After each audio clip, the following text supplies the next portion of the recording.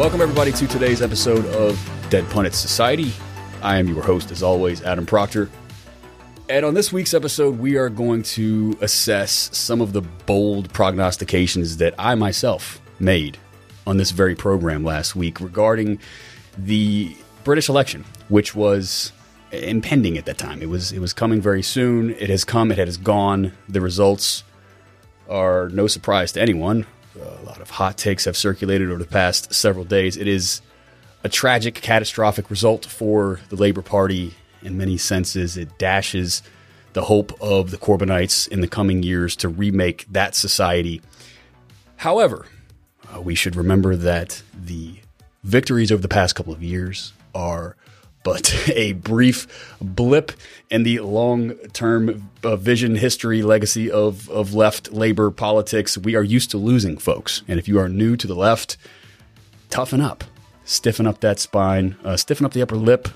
Toughen up the spine. I'm not sure what it is. Hopefully my guest today can sort me out. Joining me on the program today is Callum Kent. He is the author of Writing for Deliveroo, Resistance in the New Economy. That came out from Polity Press in 2019. He is also a trade union organizer and wears a lot of hats, so we're going to talk to him all about that. Callum, thanks for coming on the program to sort me out. Oh, well, thanks very much for having me. So as we talked about extensively off air, you and I came to the left at around the same time. We have about a decade on the left proper, you and I. And during that time, we faced a lot of defeat. We had some victories. The Occupy moment, some of the student uprisings that you were a part of that I'd like you to talk about here and introducing yourself here in a moment. But this past 2 years has been something of a digression from the norm. We are used to losing and we are used to facing challenges. And it'll be good, I think, in a sense, for this generation of leftists to learn how to lose so that we can win better in the future. What were your initial impressions from the election? I made some bold prognostications on this very program. And, you know, in the moment, you just have to be optimistic, right? You may have a knot in your stomach. You may feel like, oh, I don't know how this is going to go. But the week of the election, it's just go time, baby. You just gotta, you gotta hold your head up and you gotta be loud and you gotta be proud. And you say, we're going to win this thing. We're going to go out there. We're going to be victorious. And you let the chips fall where they may. And the chips have fallen. It's time to sort of assess things. What were your inclinations leading up to that election? Yeah, well, I mean, the chips have fallen pretty hard.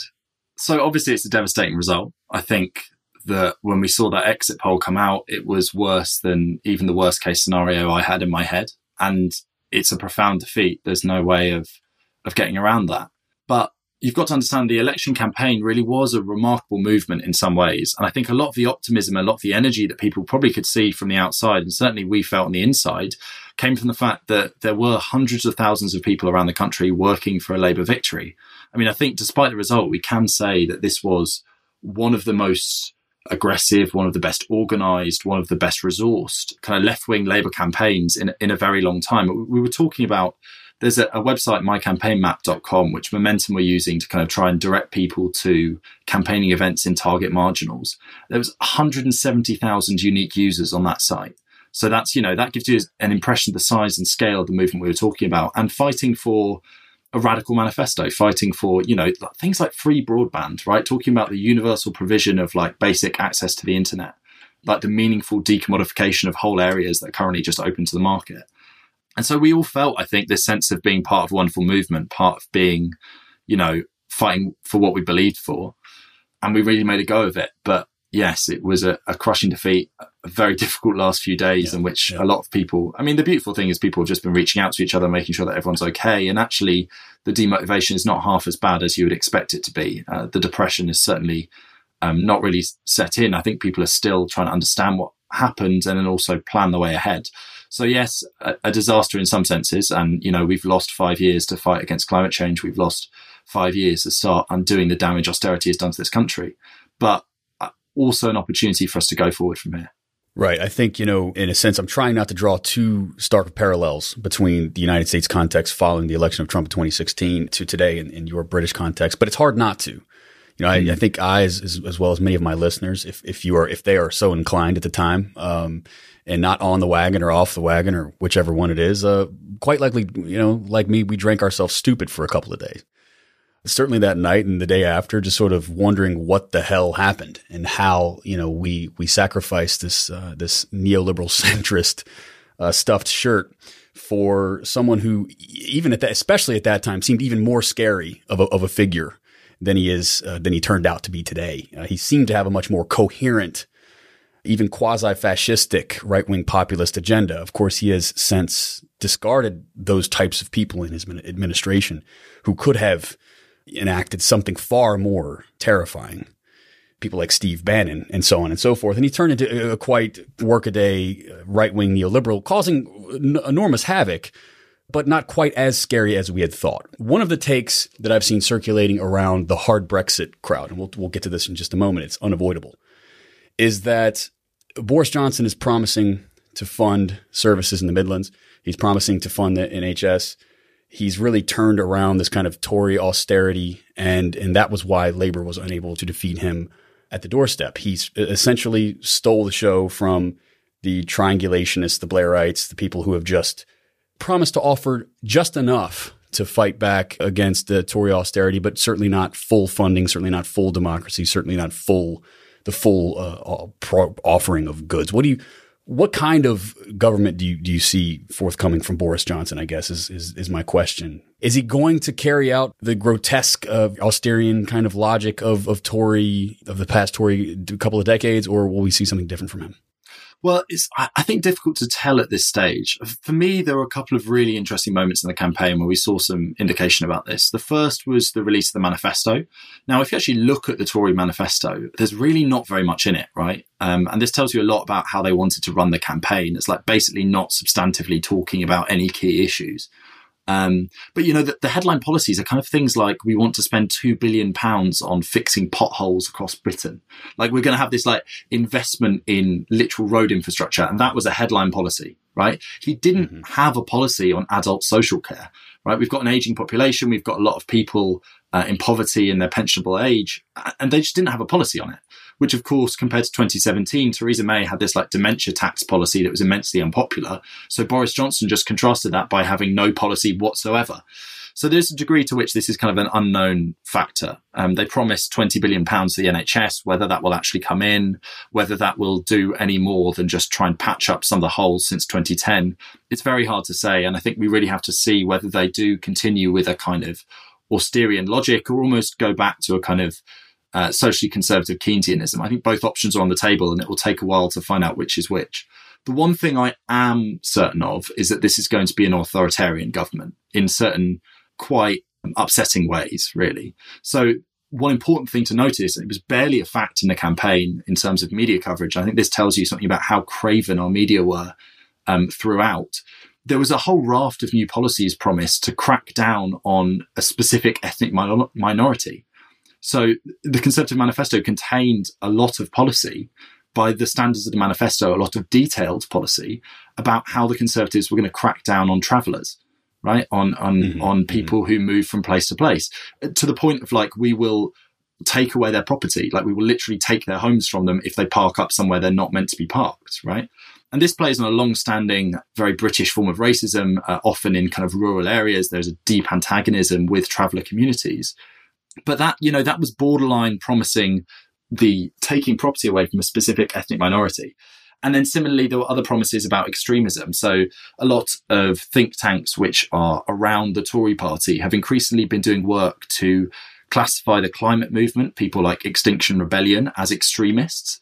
And a lot of the kind of the policy in the Tory manifesto is nebulously about, we're going to crack down on extremism. They've also said they're going to basically make strikes on transport impossible. So they've said that they're going to bring in a law in the Queen's speech on Thursday, which means that basically during a transport strike, a minimum service has to run. So that means that one of the biggest, most powerful industrial unions in the country, the RMT, Rail Maritime Transport Union, will now be faced by basically its strikes being made impossible. So there's a really hard core to this, as there was a hard core to Thatcherism, where it's about cracking down on opponents of the state, cracking down on ethnic minorities, and promising kind of a law and order agenda, combined with this, you know, putative turn to the left on NHS funding and some aspects of public funding, and then a hard nationalist agenda in terms of the international politics. Now, I think that is, you know, that could either be held true to or that could be abandoned. But there are certainly dangerous tendencies within this Tory government, and it remains to be seen what happens, whether this is, it will all blow over style Trumpism, or whether there is something more serious here. But certainly Boris Johnson had absolutely no compulsion running a campaign which reached out to people who'd historically been well to the right of the Tory party, which brought the Brexit party almost into the party as this kind of subsidiary force to shore up all their defensive seats. It was a really disinformation-fueled campaign. I mean, I hate to use the term fake news, but it's fascinating to look at some of the initial reporting on the Tories' social media advertising. That shows that 88% of the Tories' social media advertising contained lies. Basically, this campaign has been won on a overwhelming air war, where a compliant media and a deeply aggressive set of attack lines from the Tories and their kind of billionaire backers have really wiped away the democratic norms of Britain. So I'm not one to kind of panic here. I don't think all is lost, but there will be a bedding in period where we'll have to see to what degree this government follows through on its potential premise as a right authoritarian government. Certainly, I'm afraid to say that this has more in common with like Bolsonaro than Blair. Yeah. I think, it's important for us to start here. And in a sense, we're nearly 15 minutes into our conversation. We've barely mentioned Brexit. We've barely mentioned we'll get there. Don't worry. We'll certainly get there. We've barely mentioned the Midlands and the change in, the demographics of the Labour coalition. But I think it's important for us to start here to talk about what comes next and what the prospects are for the present, because that will set the stage for the resistance that follows. And this sort of hard internal authoritarian core of the neoliberal project that Boris Johnson will certainly perpetuate can do one of two things. It can break the resolve of the class, or it can, stiffen the contradictions wherein, suddenly the RMT is not just going out on strike. Suddenly the RMT is resisting police who are trying to force them to work. And you're seeing this in the United States, where the stiffening of these contradictions. I hate to sound like a hardcore voluntarist Leninist here, but it's really forcing a confrontation with the state apparatus in more stark terms. What do you think will come of this over the next couple of years in the immediate term, while we sort of recoup and reassess and reconfigure our strategies? In the meantime, there are a lot of very angry, very proud, very organized, very militant trade unionists who are not going to take this lying down. What do you make of these contradictions that are being stiffened all around us? Well, I mean, there are worse things to be in a crisis than a bit of a Leninist. I think that's basically my position on this. You could say Leninism was crafted, it was honed in crisis, right? Leninism and crisis go hand in hand. I don't mean to denigrate it. Yeah, you're right. No, I mean, certainly, I think we are in a very interesting situation where actually the response, we talked earlier about how a lot of kind of young cadre, a lot of people who came into the movement around 2017 have only ever really known this period of like temporary success. And their experience of politics is like they did one election campaign where out of nowhere we came really, really close actually to forming a government in 2017. And after that kind of incendiary campaign, that insurgent campaign that was so exciting, that was so full of energy, they've like dived straight into the politics. They've read the ideas, they've read the books, they've turned up at events where they can talk to other people, they've been preparing for government, they might have gone to their local Labour meetings, but they've never actually gone through the experience that some of the people who really make up the heart of Corbynism have gone through, which is a profound, long experience of defeat and isolation, where you really have to rely on yourself and the people around you to fight against, in many cases, the state. So, I mean, if you actually talk about where did Corbynism come from, a lot of the people that I know who are now involved in projects like Novara Media, who are involved in organisations like Momentum, who are now in, the Labour HQ, they come from that period of student politics that kind of came out of 2010 and the initial wave of austerity, where without the support of a left-leaning Labour Party, I mean, Ed Miliband, bless his soul, he had a good dad, but he was not left-leaning when in power. We kind of ended up having to fight the state. And so a lot of the experience of that period was, getting batoned by cops or whatever without the expectation of anyone coming to save you. And that kind of political experience teaches a lot. And I think so now a lot of these young cadre are going to go through that period of like, we're going to have to fight to defend the right to strike. Basic democratic freedoms are going to be at stake. And they will then be asked, can you go on a picket line? Can you oppose the police trying to force through this van, through this line, right? And that will be a very interesting period in terms of what develops. And what I've seen initially is a very promising sign that a lot of these people involved in this movement are not giving up now. They haven't resigned themselves to complete failure. They are definitely committed. And the movement is currently trying to work out, what happened with Brexit, what happened with the Red Wall, what happened with Labour's coalition, but also what can we do going forwards? And I think there's an emerging consensus that what we really have to do is organise the working class, organise the base, because at the moment Corbynism has been top heavy, right? We've conquered kind of the Labour Party faster than we've built the base to implement our politics. So that period of reflection is going to continue certainly for a couple of weeks, and there'll be a lot of hot takes and a lot of hot air, but also I think really a movement that is at quite a high stage of maturity, learning from this experience. And, if you go back to, there's that, do you know the I think it's 1895, there's the Engels quote in the introduction to Marx's Class Struggle in France, where he talks about universal suffrage as like it allows us to count our numbers and to make sure that, we have an awareness of where we're at. He's talking about the advance of the German Social Democratic Party. And that moment of reflection really is important. And I think in, the sense that Engels means there, at the moment, we are taking stock of where we are in the UK, and we are taking stock of like what advances we still have to make, where we're weak and where we're strong. I love that. Not only the Engels pull, being the Marx nerd that I am in my audience, we are here as well. That was well taken, but it's a good, it's a nice historical. It provides some comfort, right, to know that there's a precedent here for historical defeat and reassessment and then reemergence on the scene. I mean, there's no doubt that, Corbynism is not going anywhere. So before we talk about what did happen, there's some breaking news about what will happen more immediately. We're seeing Rebecca Long Bailey floated as a very likely leader at this point. All other challengers have seemingly stepped aside for now. What do you make of Long Bailey? In what kind of transition will this entail? How much of the 27 manifesto will we see, being inherited by this next leadership?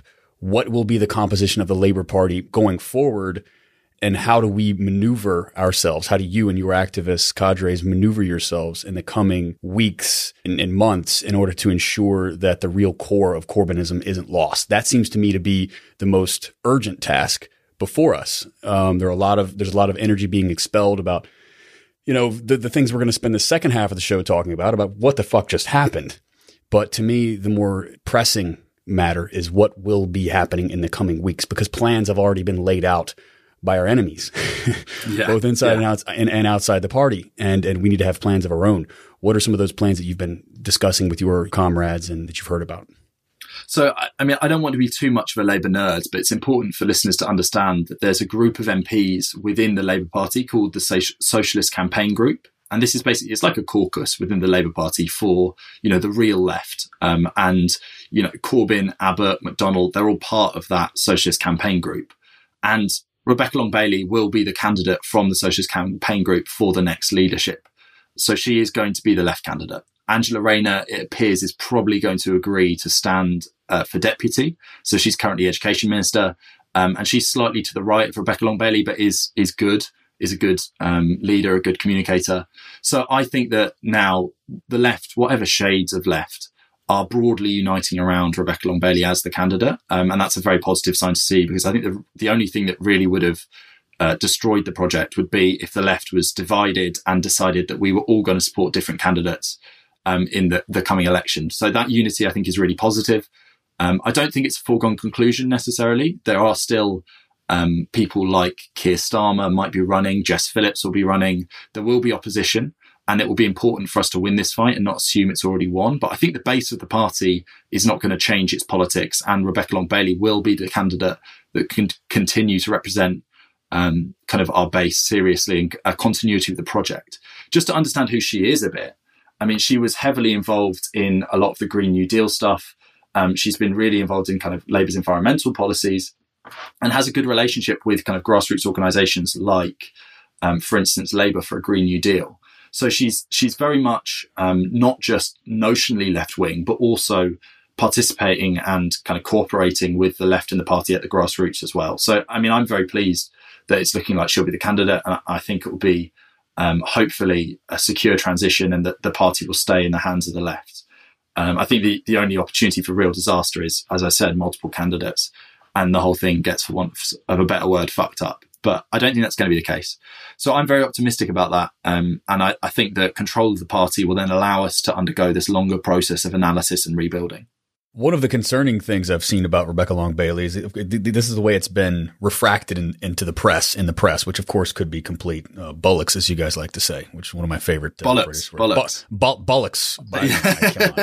That's the best I can do, Callum. I thought you were saying bullocks, like male bulls. Bollocks. Yeah, it's the accent that's betraying me right now. They said I probably sound more like John Wayne to you guys than I don't know. Anyway, Rebecca Long Bailey appears to be, or at least the press is hell-bent on making it seem as though she is appearing to equivocate around the anti-Semitism charges that were so disastrous for Jeremy Corbyn.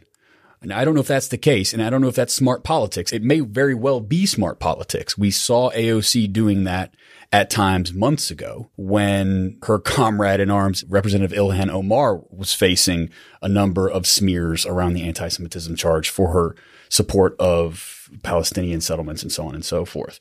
We saw AOC appearing to equivocate around those issues, but in reality just trying to essentially live to fight another day, make peace with her constituents who were hardcore opponents of Ilhan Omar, and again, live to fight another day.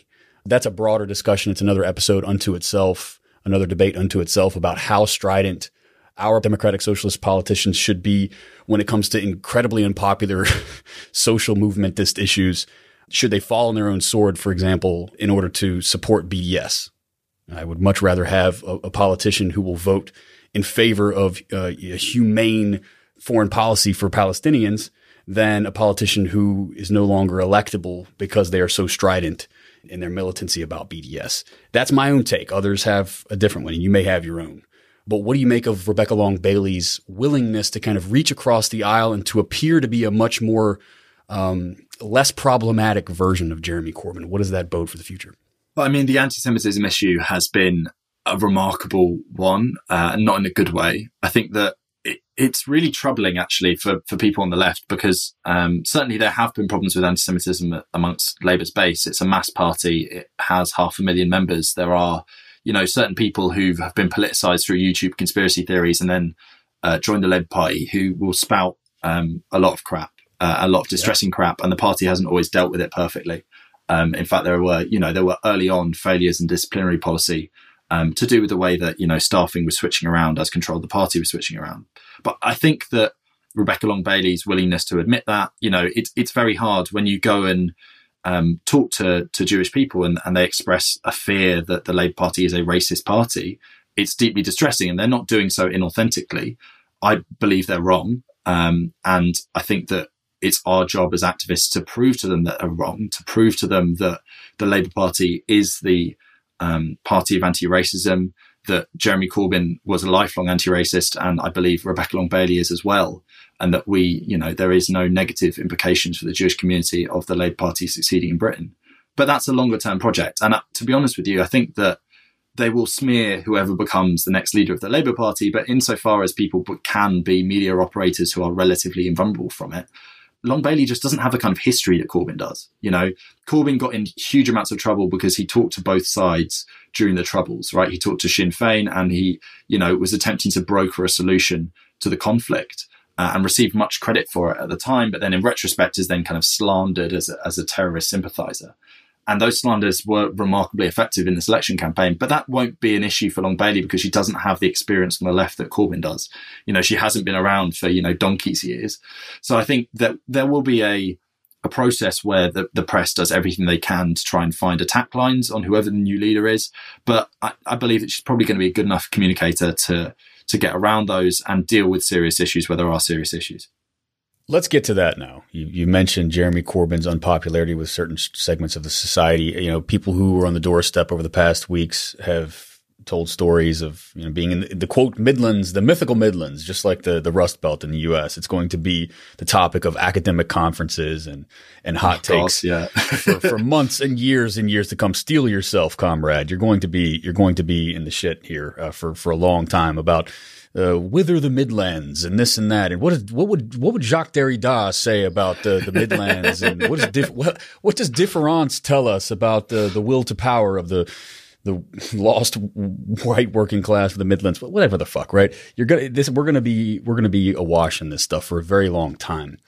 But people on the doorstep in those places recounted stories of people just kind of sort of not so much invoking the name of Jeremy Corbyn but as sort of spitting it out of their mouths. Yeah. And not really having any coherent and clear reason why.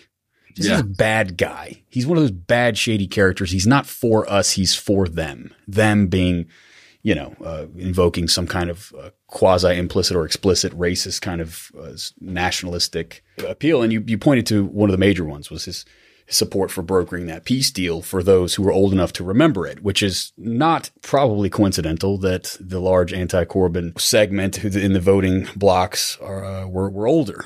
They were the people who were old enough to remember that. What were some of the factors that led to his tremendously unpopular leadership going into this election? Because that has been, according to exit polls and opinion polls, the disdain with the leadership of the Labour Party was one of the leading factors here. Yeah, I mean, this is a really interesting one because I think that the dislike of Jeremy Corbyn undoubtedly was much more widespread this election than it was in 2017, but it almost entirely operated as kind of a cipher for other concerns, right? So when I was out on the doorstep, I had people describe Jeremy Corbyn as a Nazi sympathizer to me because they had believed the amount of crap that was coming out of our mainstream media. But other people would just say they disliked Corbyn because they, had a certain position on Brexit or whatever. So this often people were expressing concerns about Corbyn and then through that saying other things, right? So it just became one way of saying, I am broadly concerned with the legitimacy of a Corbyn government. And I think this is really the core of it is that particularly the attacks that were made. I mean, you probably won't have seen this stuff, but anyone who's been a social media user in Britain over the course of the election will have been bombarded with these adverts about what Corbyn was going to do, how he was going to give the state to the trade unions, how he didn't support the British Army, how he supported bombers and terrorists, all this kind of stuff. All of them run from kind of dark advertising pages with no explicit connection to the Tory party, pouring hundreds of thousands of pounds into this very explicit and very aggressive disinformation campaign, which was mostly designed to turn off Corbyn's base and kind of propagate this idea that he is a uniquely evil character in British politics. Now, this kind of stuff was very widespread and was very effective. And to be honest with you, I'm somewhat at a loss as to why it was so much more effective in 2019 than it was in 2017. I think it may simply be a matter of resources, as in how much was going into this. And then also the way that this year, broadcasting regulations are meant to mean that the parties get equal coverage time and kind of unbiased opportunities to discuss their policies during the course of an election campaign. And many people in the wake of 2017 attributed our meteoric rise in the polls to, oh, well, yes, this is when broadcasting regulations kicked in.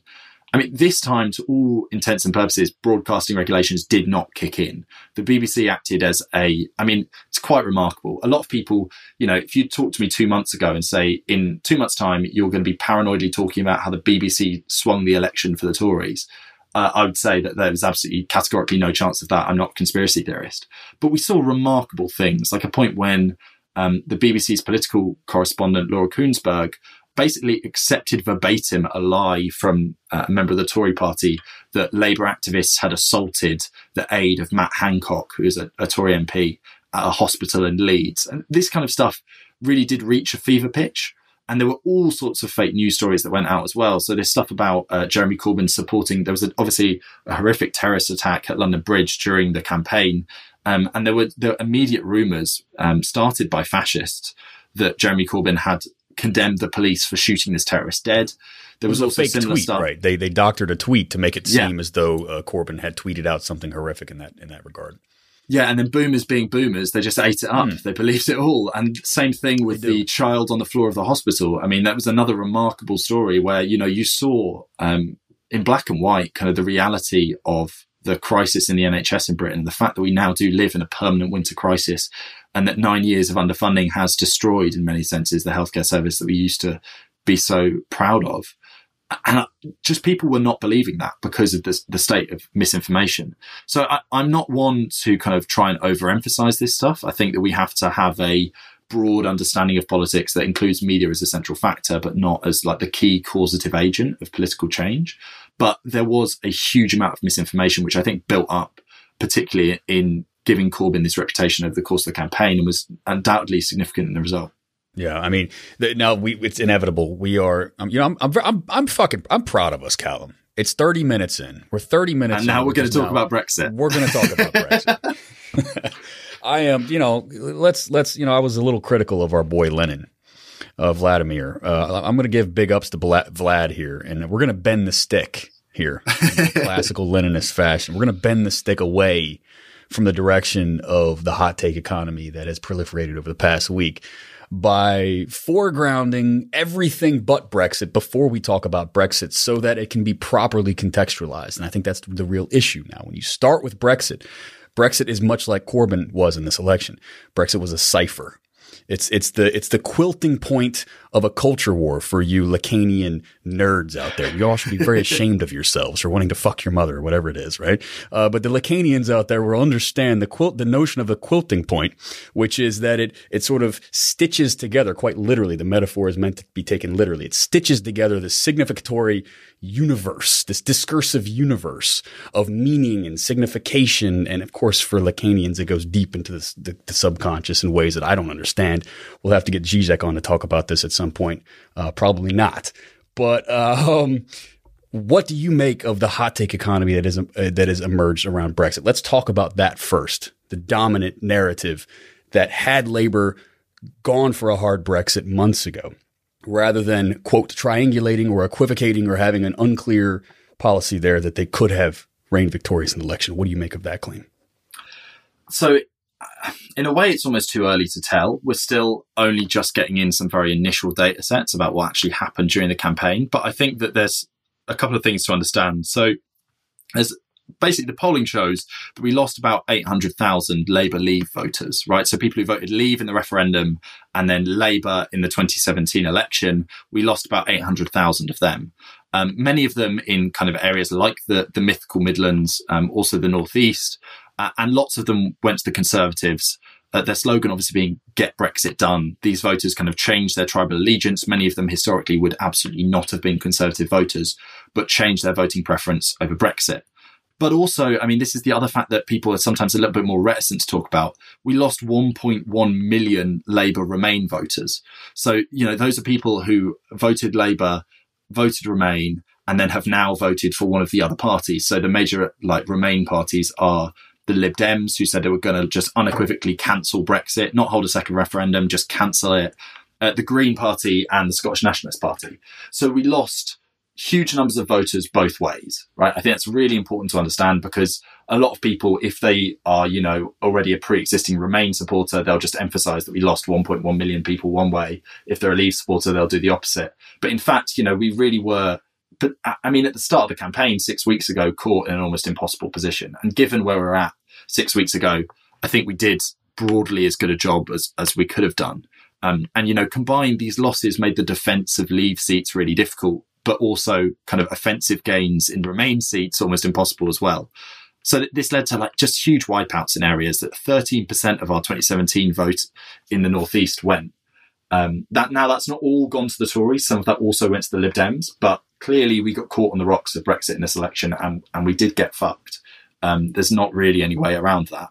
And in the discussion of things, I think people will quite rightly be critical of the way that we arrived at our Brexit position, which is basically we got spooked by the European elections where lots and lots of people voted for parties like the Lib Dems.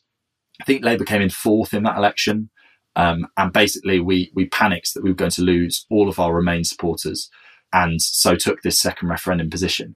Now, my view on it is basically that had we in 2017 adopted what's called a Lexit position, so a left exit position, if we'd won that position amongst the membership, because it's very important to note, 80% of the membership of the Labour Party wanted a second referendum. They are very Remain. Our membership is incredibly Remain.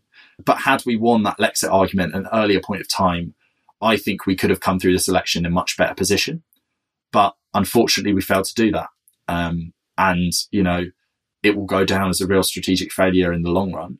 But anyone who tells you that we didn't lose voters both ways, or who thinks that this is a very simple question, is basically not being critical and not really understanding the fundamental question here, which is that we had a very divided coalition on the issue of Brexit. It played very differently amongst young metropolitan, like generally more highly educated workers and, workers from areas like the Northeast. And that regional divide really was stark because our coalition came apart at the seams in many ways.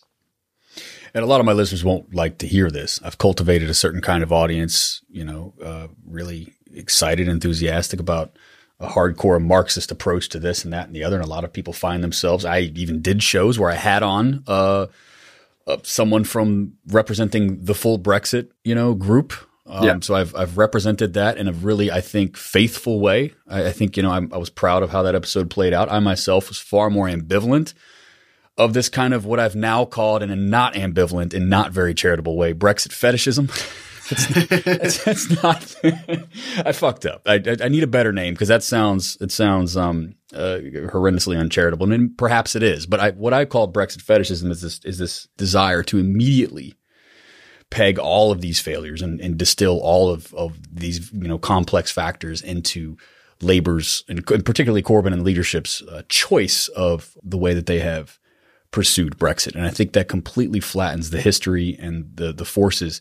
I mean, look, if you just think that at any given time, in any given historical conjuncture, the people in charge of things or not in charge of things are just free to make the choices however they choose based on their own freedom of their own consciousness or conscience or whatever, then you just fundamentally misunderstand how history develops. And it's astonishing to me. And again, here I am going even harder in on a point that I was trying to be quite charitable about. It's astonishing to me that we have leaned so heavily on the men, unfortunately, that's sexist language, their gendered language, but men making history ultimately. We've sort of leaning on that without thinking about the conditions not of their own choosing, which is a fundamental tenet of historical materialism.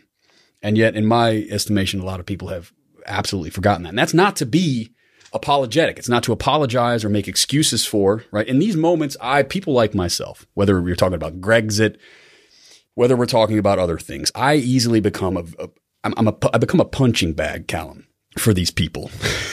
Because it's like, those fucking, those Adam Proctors and they're fucking apologists, because I want to historicize this thing. I want to understand. I don't want to just, look at an outcome and then blame, find who's to blame and point the fingers. I want to historicize this thing.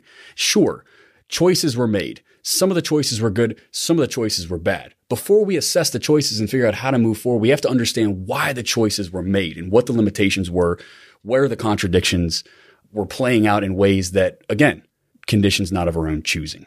What were some of those conditions not of Corbyn's choosing? Well, I think the first thing is that Corbynism as a movement, for a start, in 2016, when the referendum was held, we were not well organised, and the left was kind of like forced into taking a position almost by accident. I think the predominant left position ended up being Remain because Leave was being pushed by very serious ethno-nationalists, and when Jo Cox, who was a Labour MP, was murdered by a fascist terrorist, I think people took fright at what the campaign was unleashing and decided to go for kind of a defensive Remain. And, I voted Remain. That was where we ended up. It was never really a calculated strategic question. I don't think at the time the British left really understood how much Brexit would define the coming political kind of conjuncture. And so we all kind of voted out of this kind of generic social liberalism, which absolutely should be defended. This kind of anti-racism, anti-sexism, anti-homophobia, anti-xenophobia, and opposing the kind of unleashing of these things that Brexit appeared to be.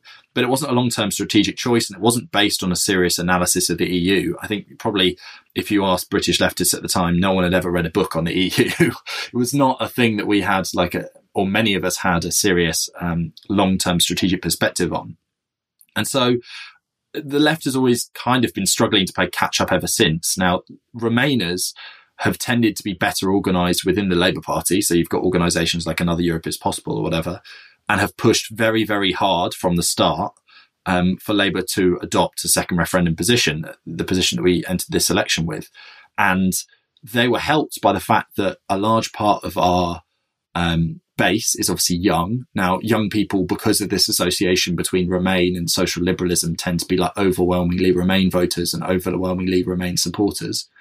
And also based in major cities, which again were overwhelmingly Remain. I mean, the city I'm speaking from right now, Brighton, is one of the most Remain cities in the UK and is also, known for its social liberalism and being LGBT friendly and the like.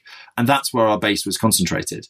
And then actually, historic Labour voters, working class voters outside of the major cities, mostly older, who voted Leave, that was a really significant proportion of the party's base, but they were not well organised within the party. There was no coherent Lexit campaign really within the party. I mean, there have been attempts, but not a really serious campaign in the sense that Another Europe is Possible and affiliated organisations have been really serious. So there is a problem, I think, with the way that the party was set up, and Corbyn was under kind of asymmetric pressure because, he is a Leaver himself. Like, he was a Bennite back in the day, kind of a follower of Tony Benn, and Tony Benn was highly, highly critical of the EU.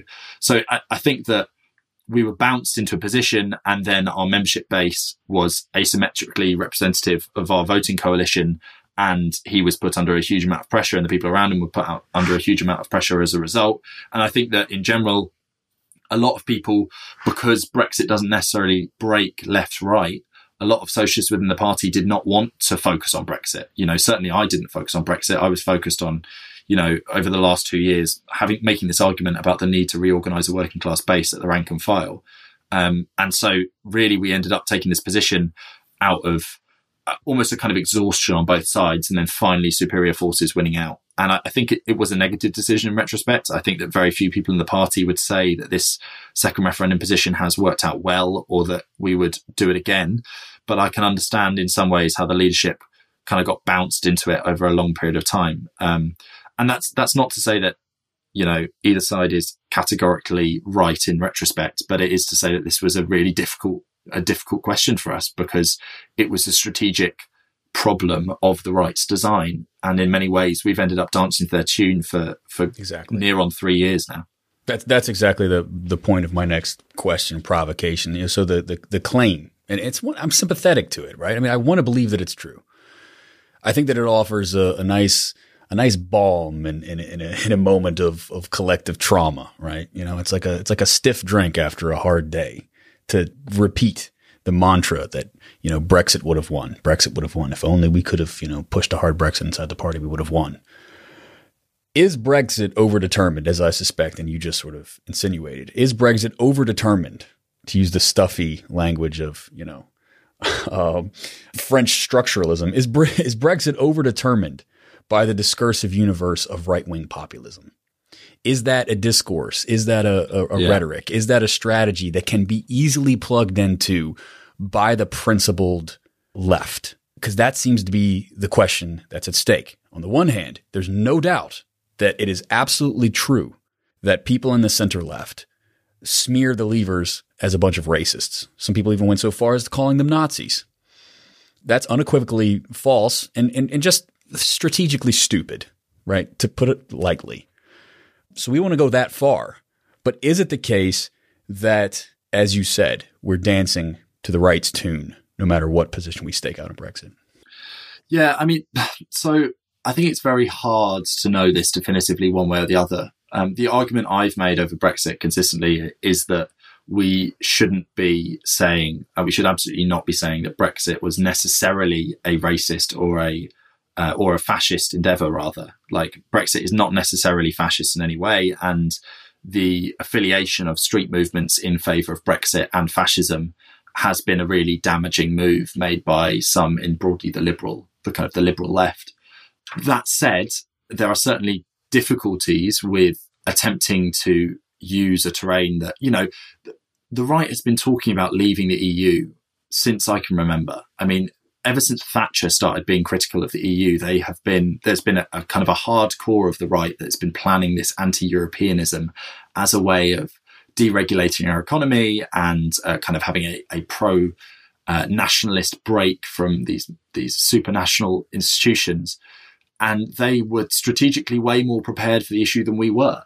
that's why in the end, they were able to force a referendum to break their own party in many ways. But now they've broken their party. They are reassembling it in the form of a Brexit party.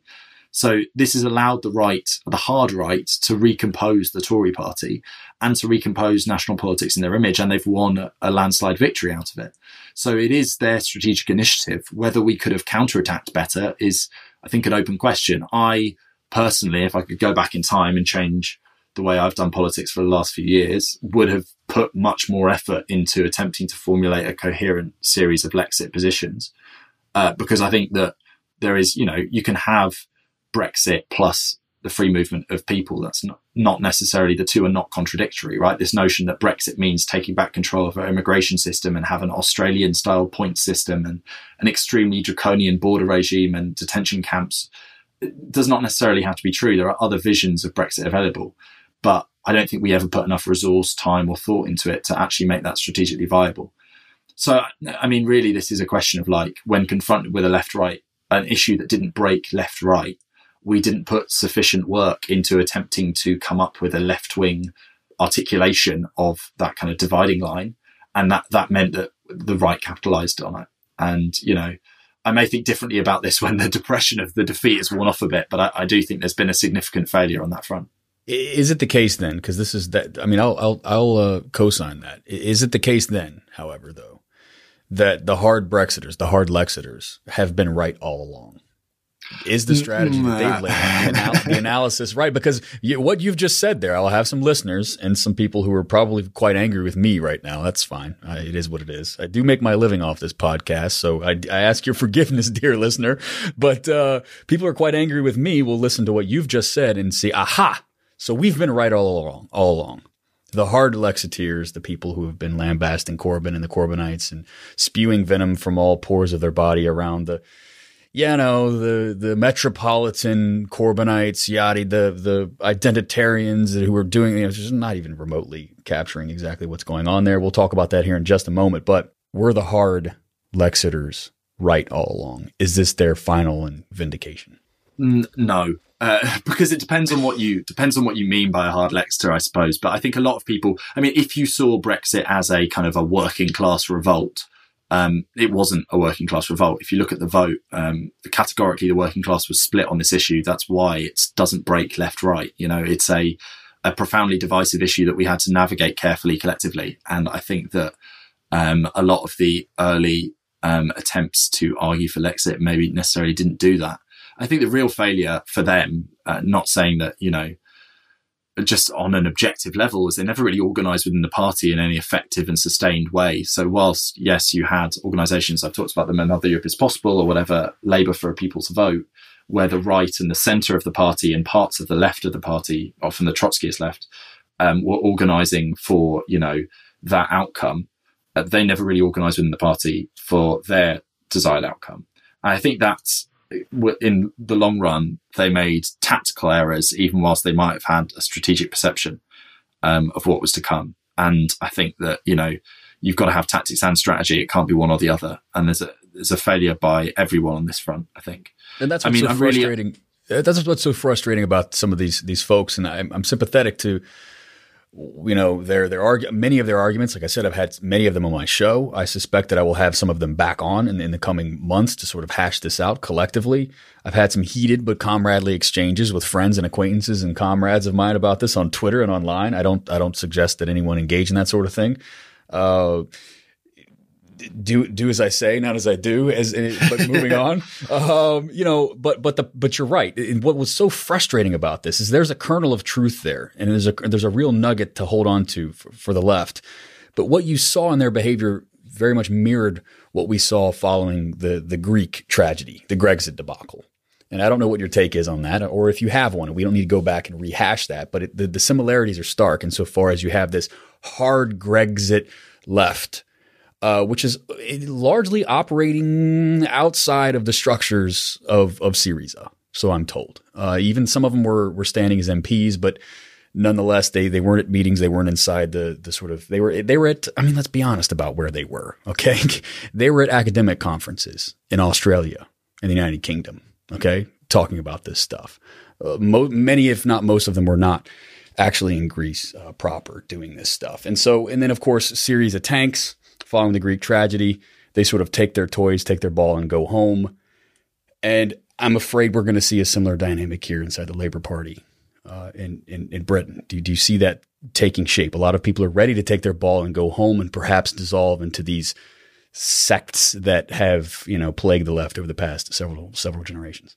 No, I'm actually quite hopeful on that front. I don't think that will happen. I think, Lexit comrades, I'm going to go drinking with them in a couple of days' time. It's not that deep, and they will, we'll be able to go to the pub and have a civil discussion, and they'll remain in the party. We're all unified in the party at the moment, and that's probably the most remarkable thing about the election campaign for me was you were just looking around and you just saw everyone you knew from the, last 7 years of struggle had somehow found their way into this massive campaigning organisation, and they were all knocking doors for the same end.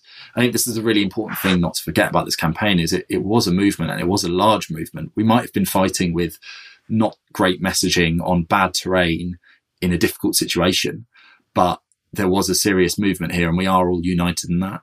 And so whilst, there are people flying left and right on Twitter at the moment, it's not necessarily, I don't think, deep enough to entail any long-lasting splits or failures, because fundamentally, I think the question has been taken out of our hands now. Brexit is going to be done. It's not going to be controlled by us. It will probably lead to us eating all the shit that you lot eat every day, chlorinated chicken and maggots in cheese or whatever it is. I'm looking forward to the mass importation of Philadelphia cheesesteaks in containers just ready for us. Oh, but that's a delicacy, you see. Is that a good thing? You just haven't learned that yet. You just haven't learned it. You haven't learned to eat your shit with a smile on your face. No, but I think that, Brexit's out of our hands. It's going to be a fire sale. The NHS may well be imperiled by it. It's going to be a very difficult period. But that question is ultimately being politically resolved by the victory of the right. So now the question is, how do we go forward from here, and how do we start rebuilding towards a counterattack at some point in the future? And I actually think across what you may think of Brexit, there's a broad agreement on the need to rebuild a base through the kind of engagement with the workers' movement in the classical sense, the engagement with people in their workplaces and communities over bread and butter issues, and the politicization of those issues and agitating in those communities is how we're going to go forward to the next Labour government. And because I don't think we're going to lose the leadership election, I think that Labour Party will continue articulating the same radical break with kind of ongoing neoliberalism as it always has done. And when the contradictions of the Johnson project start to play out, be that in attempts to repress industrial action, be that in assaults on the traveller community, be that in crises in public services, be that in the kind of impact of the climate crisis, we will be, I think, more prepared and unified to take that on now than we have been over the last couple of years. Because fundamentally, like I was saying, a lot of the people who went through 2017 are now going to learn what it's like to be in opposition to a Tory majority. And Britain's constitutional system, when you've got a majority government, you've kind of got a dictatorship for the next 5 years, right? Especially if you've got a majority of 60 odd seats, as they do at the moment. So the Tory party is going to be going ham on our trade unions. It's going to be messing things up left, right and centre. There will be a lot of struggles to come. And I think we'll find our unity in those struggles.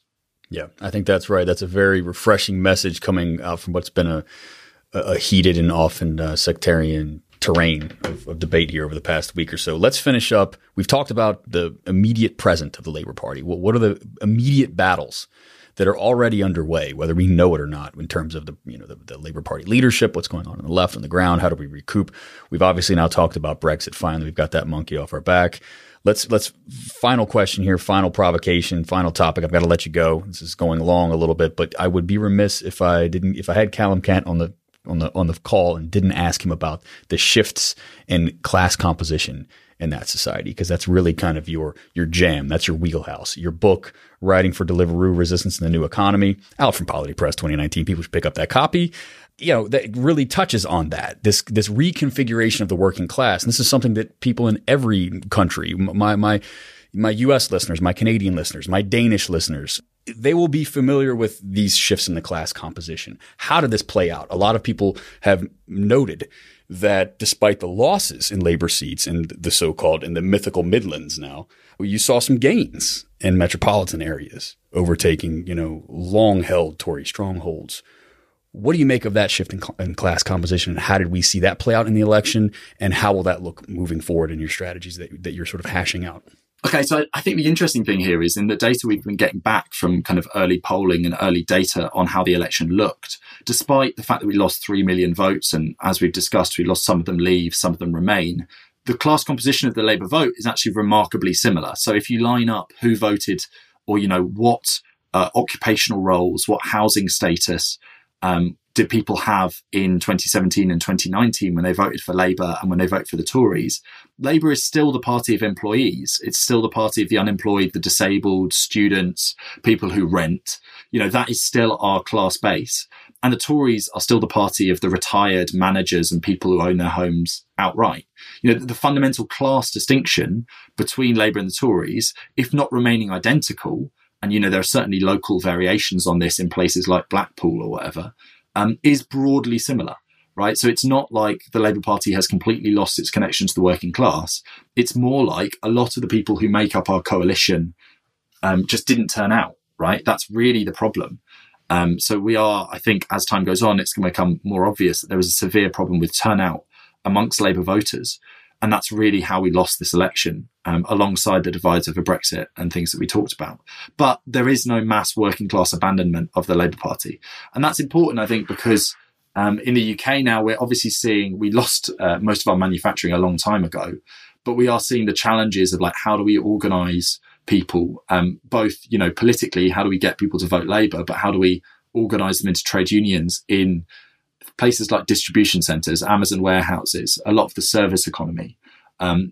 Really in the UK, our trade union movement reached its highest point of strength in 1979, when you had a thing called the Winter of Discontent, where something like 18% of the entire economically active population of the UK went on strike at some point in that year. Now, that high point, since then, we've basically failed to organise new industries.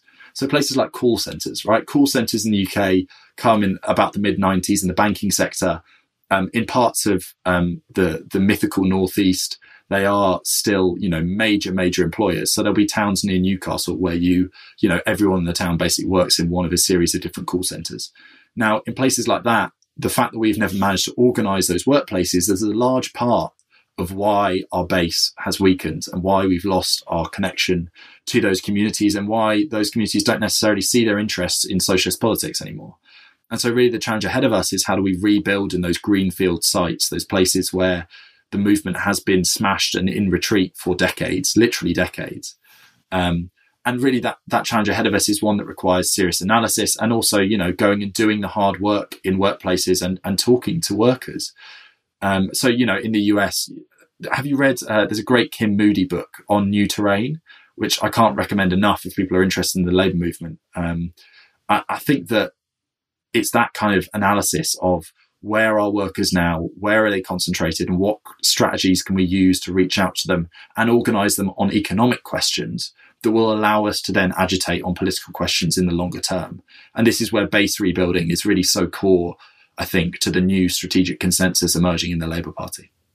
Yeah, right. I mean, there's a profound, fundamental transformation undergoing in our class composition from traditional. The traditional. When you under a microscope, the traditional is never really that traditional either, is it? Yeah, it's always far more fragmented. It's always far less predictable. It fits in far fewer neat boxes than we like to put it in. But again, there are profound transformations, and I think take heart. I'm looking at some of the numbers here in closing up this and wrapping up this conversation. People should check out your book, Writing for Deliveroo. I don't mean to cut that conversation short, but we're going long here. But take heart in the fact, right? I mean, sure, Labour lost 60 some odd seats, 60 seats actually. The Tories gained 48. They have a stunning majority that's going to carry them into the next 5 years, barring a profound crisis, which we could see, right? Recession is coming. Completely. The problems that Corbyn campaigned on are not going away anytime soon. So we'll see how that shakes out. But let's look at this you'd say there's a profound Labour defeat. Let's break down the numbers, though. I know this seems like a cop-out, but the numbers, the popular vote We still have 10 million voters voting for socialism. 10.2 million votes for socialism. Yeah, it's pretty impressive, eh? 10.2 million votes for socialism to just under 14 million votes for the Tories, which are a highly fragmented ideological political formation right now. And so, I mean, it's gloom and doom for sure, and the consequences will be stark for a lot of people out there, and we shouldn't, try to paper over that. But at the same time, now is not the time to hang your heads, comrades. We're building on this thing. People like yourself, I mean, let's give you some credit here. You are among the generation of people who are just heads and tails above prior generations. I mean, we like to lionize, again, tradition being, tradition is not always as good as it seemed, but a lot of those people deserve a lot of credit. The proud sort of labor left tradition coming out of the 60s and 70s. You think about the legends like Tony Benn and others. But people like yourself are far ahead of the game, particularly as young as you are. And I'll speak for you. Now, I'm getting less young by the day. But people of your generation and our generation coming up are far more sophisticated when it comes to addressing these questions and thinking, charting a way forward than in previous generations. We should really take heart over this. Any parting words of optimism for the listeners in terms of how we go forward? Well, I mean, I think you've just got to remember Rosa Luxemburg, order reigns in Berlin, right? The revolution will rise up again, clashing its arms and say, I was, I am, I shall be. That's always my go-to when I'm feeling a little bit down. Yeah, well, no better way to wrap up there. Callum Cant, thanks so much for joining us on DPS. I'd like to have you back on in the coming months and years here to assess how these things are going. Everybody pick up. I'm going to go ahead and pitch your book for you. Everybody pick up that book, Writing for Deliveroo. It really assesses a lot of the fundamental transformations in our political economy. And many of you yourselves will find your own stories, I'm sure, reflected back at you on those pages. We are all, slaves to the gig economy in some way or another. We're either wrapped up in these personal branding games or stuck in the gig economy or running on one of these newfangled treadmills of labor exploitation that are quickly speeding up all around us. So, Callum, thanks so much for coming to DPS. Thank you so much for having me.